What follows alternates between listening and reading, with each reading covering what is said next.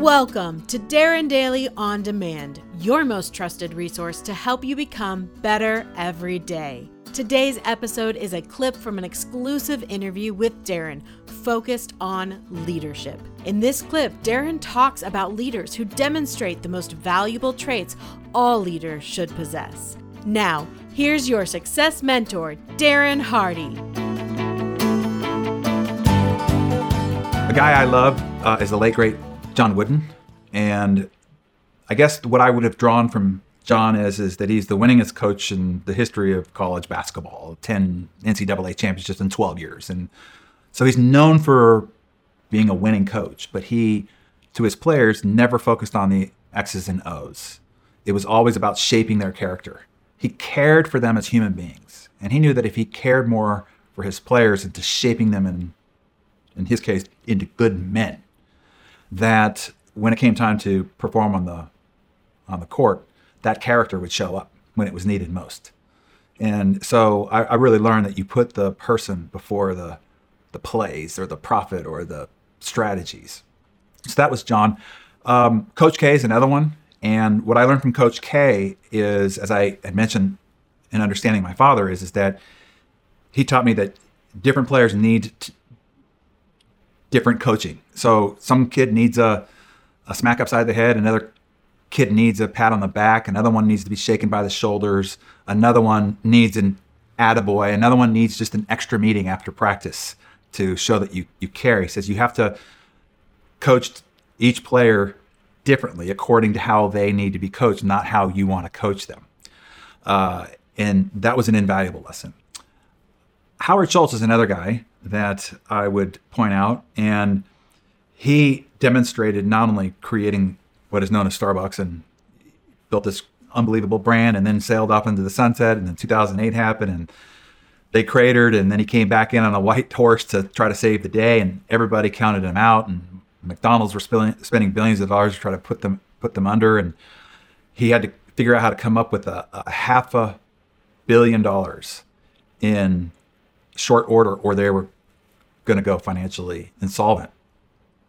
And so he's getting pressure from his shareholders to cut their healthcare expense, because that would be $300 million, mostly solve the problem.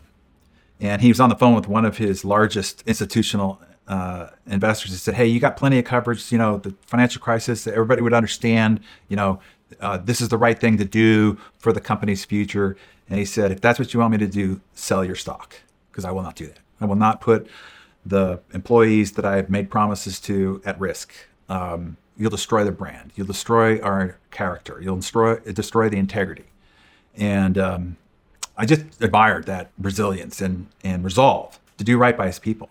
He saw his father. He grew up in the projects in Brooklyn, and his father got hurt and couldn't work, and his company fired him, and his family became destitute as a result of it. And he grew up on food stamps. And he said to himself, if I ever got in a position where he could take care of the people who took care of the company, that he would do that. And that was a moment of resolve. So that's always stuck with me. Another guy that I have become good friends with is Bill McDermott. He was the CEO of SAP, and now he's the CEO of ServiceNow. And what I drove from him is the guy just is a force of nature of positivity. He just sees everything of what's possible. You could tell him he's got a stain on his shirt, and he's going to tell you why that's going to be, what's going to be the turnaround for the day. And whenever I'm going into a meeting or on a phone call or going into a difficult situation, I always think, how would Bill greet this audience, start this meeting, handle this difficult conversation with an employee? And so that just constant, relentless, positive, hopeful spirit is what I drew from him. And then a litany of amazing Maverick business leaders and entrepreneurs that I've had a chance to get to know personally, because they've been part of our mentor circles. People like Dave Liniger, the founder of Remax. I mean, two-tour Vietnam vet and the founder of probably the most recognizable brand in the world. But I mean, what he was besieged with by competitors to create this legacy of a 45, almost 50-year brand is just incredible. But the thing, he's really tough. I mean, he is a tough guy, but what he really is a softie inside. He's just one of the most loving, caring, generous people I've ever gotten to know. So I learned you could be tough and you could be soft at the same time. Mark Sparks is another one. He's also become a good friend, and he's built a dozen companies to 9 figures. But his wife will describe him as he's just a guy that gets up like a puppy every day, shaking his behind, just excited about the day ahead. And I asked her, is he always this positive? I've never seen him mad, angry, or upset. He's just like a new puppy every morning. And so he imbues that spirit in every room that he enters.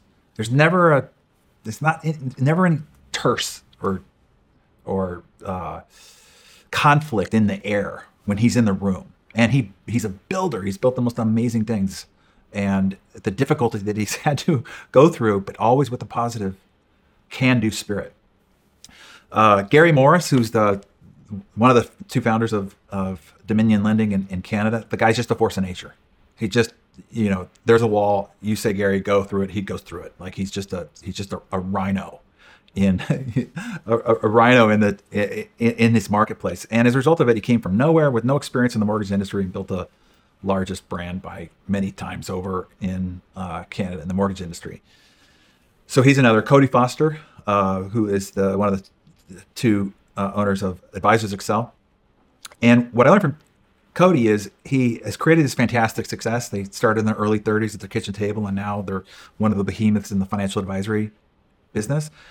But he has done a lot to give back to the community. Like he as an organization, they really do substantial things within their community to give back and to invest in their people.